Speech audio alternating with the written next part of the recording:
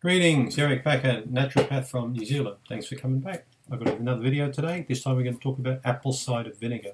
Is apple cider vinegar okay to have with honey with part of the Candida diet? That's a question asked to me by Sarah Garner from Sanford in Maine. I think Maine's on the east coast of America. So Sarah's asking me about apple cider vinegar. Well, Sarah, check out this book here, Apple Cider Vinegar from Paul Bragg. And this is from the early 80s. It's on my bookshelf. You can see behind me my bookshelf. This is one of the many books I've got.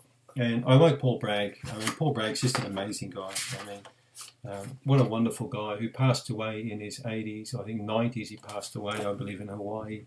A very big health crusader from way back.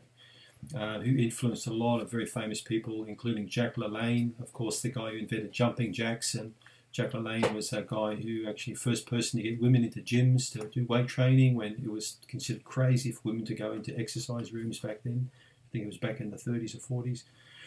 But Bragg was a very big believer in apple cider vinegar.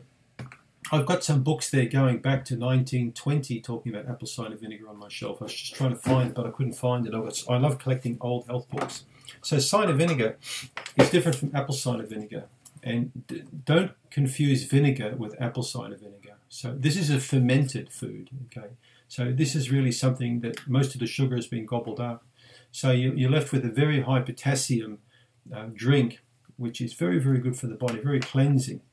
So Bragg, when you go through his book, I mean, Bragg recommended for everything from balding to erectile dysfunction to, stopping retardation, everything. I mean, this guy was incredible with his recommendations.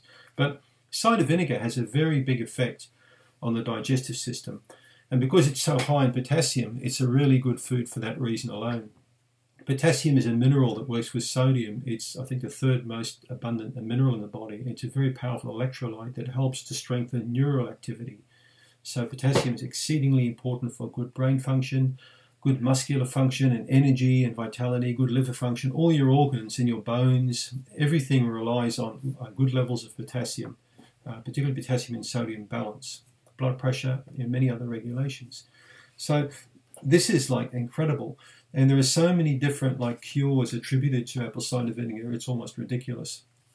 But if you have a look at a lot of the scientific research, I mean, it certainly has been linked with lowering cholesterol, even weight loss.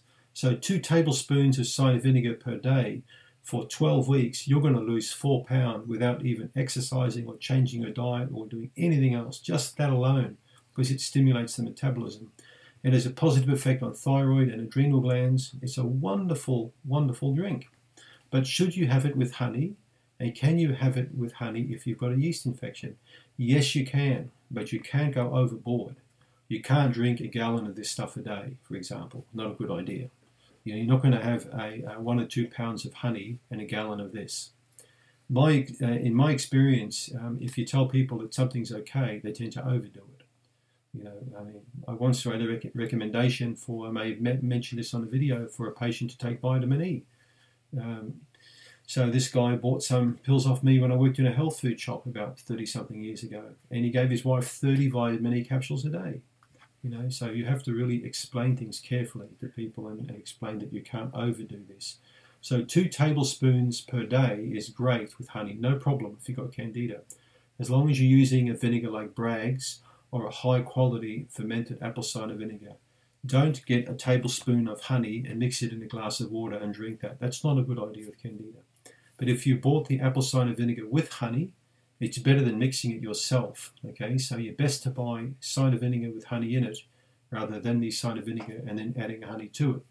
Because I'm not sure if you're going to add a little bit of honey or several tablespoons with 1 teaspoon of cider vinegar. Okay, but if you buy it pre-made, it's an excellent, excellent tonic.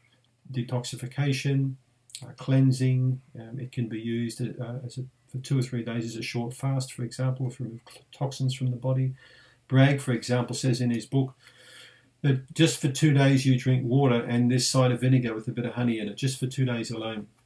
And you collect the urine over that period. And then you store it in a jar. And then, you store that jar for a few days and then you have a look at it and you'll see all of the sediment and the crap that builds up in it. And he believes it's a lot of toxins that you're excreting from the body. I'm not so sure about that. I mean, there could be other reasons why you're excreting this stuff, but It is a fantastic tonic. I highly recommend it with Candida. I've got no problem if you do that.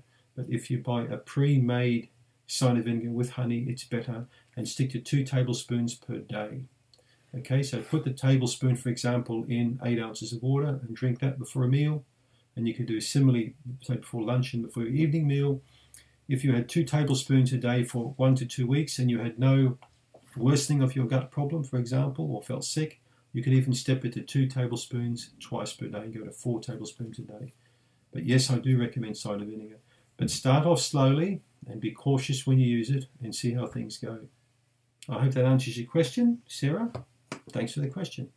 Don't forget to click on the link below for your free Candida report. Thank you.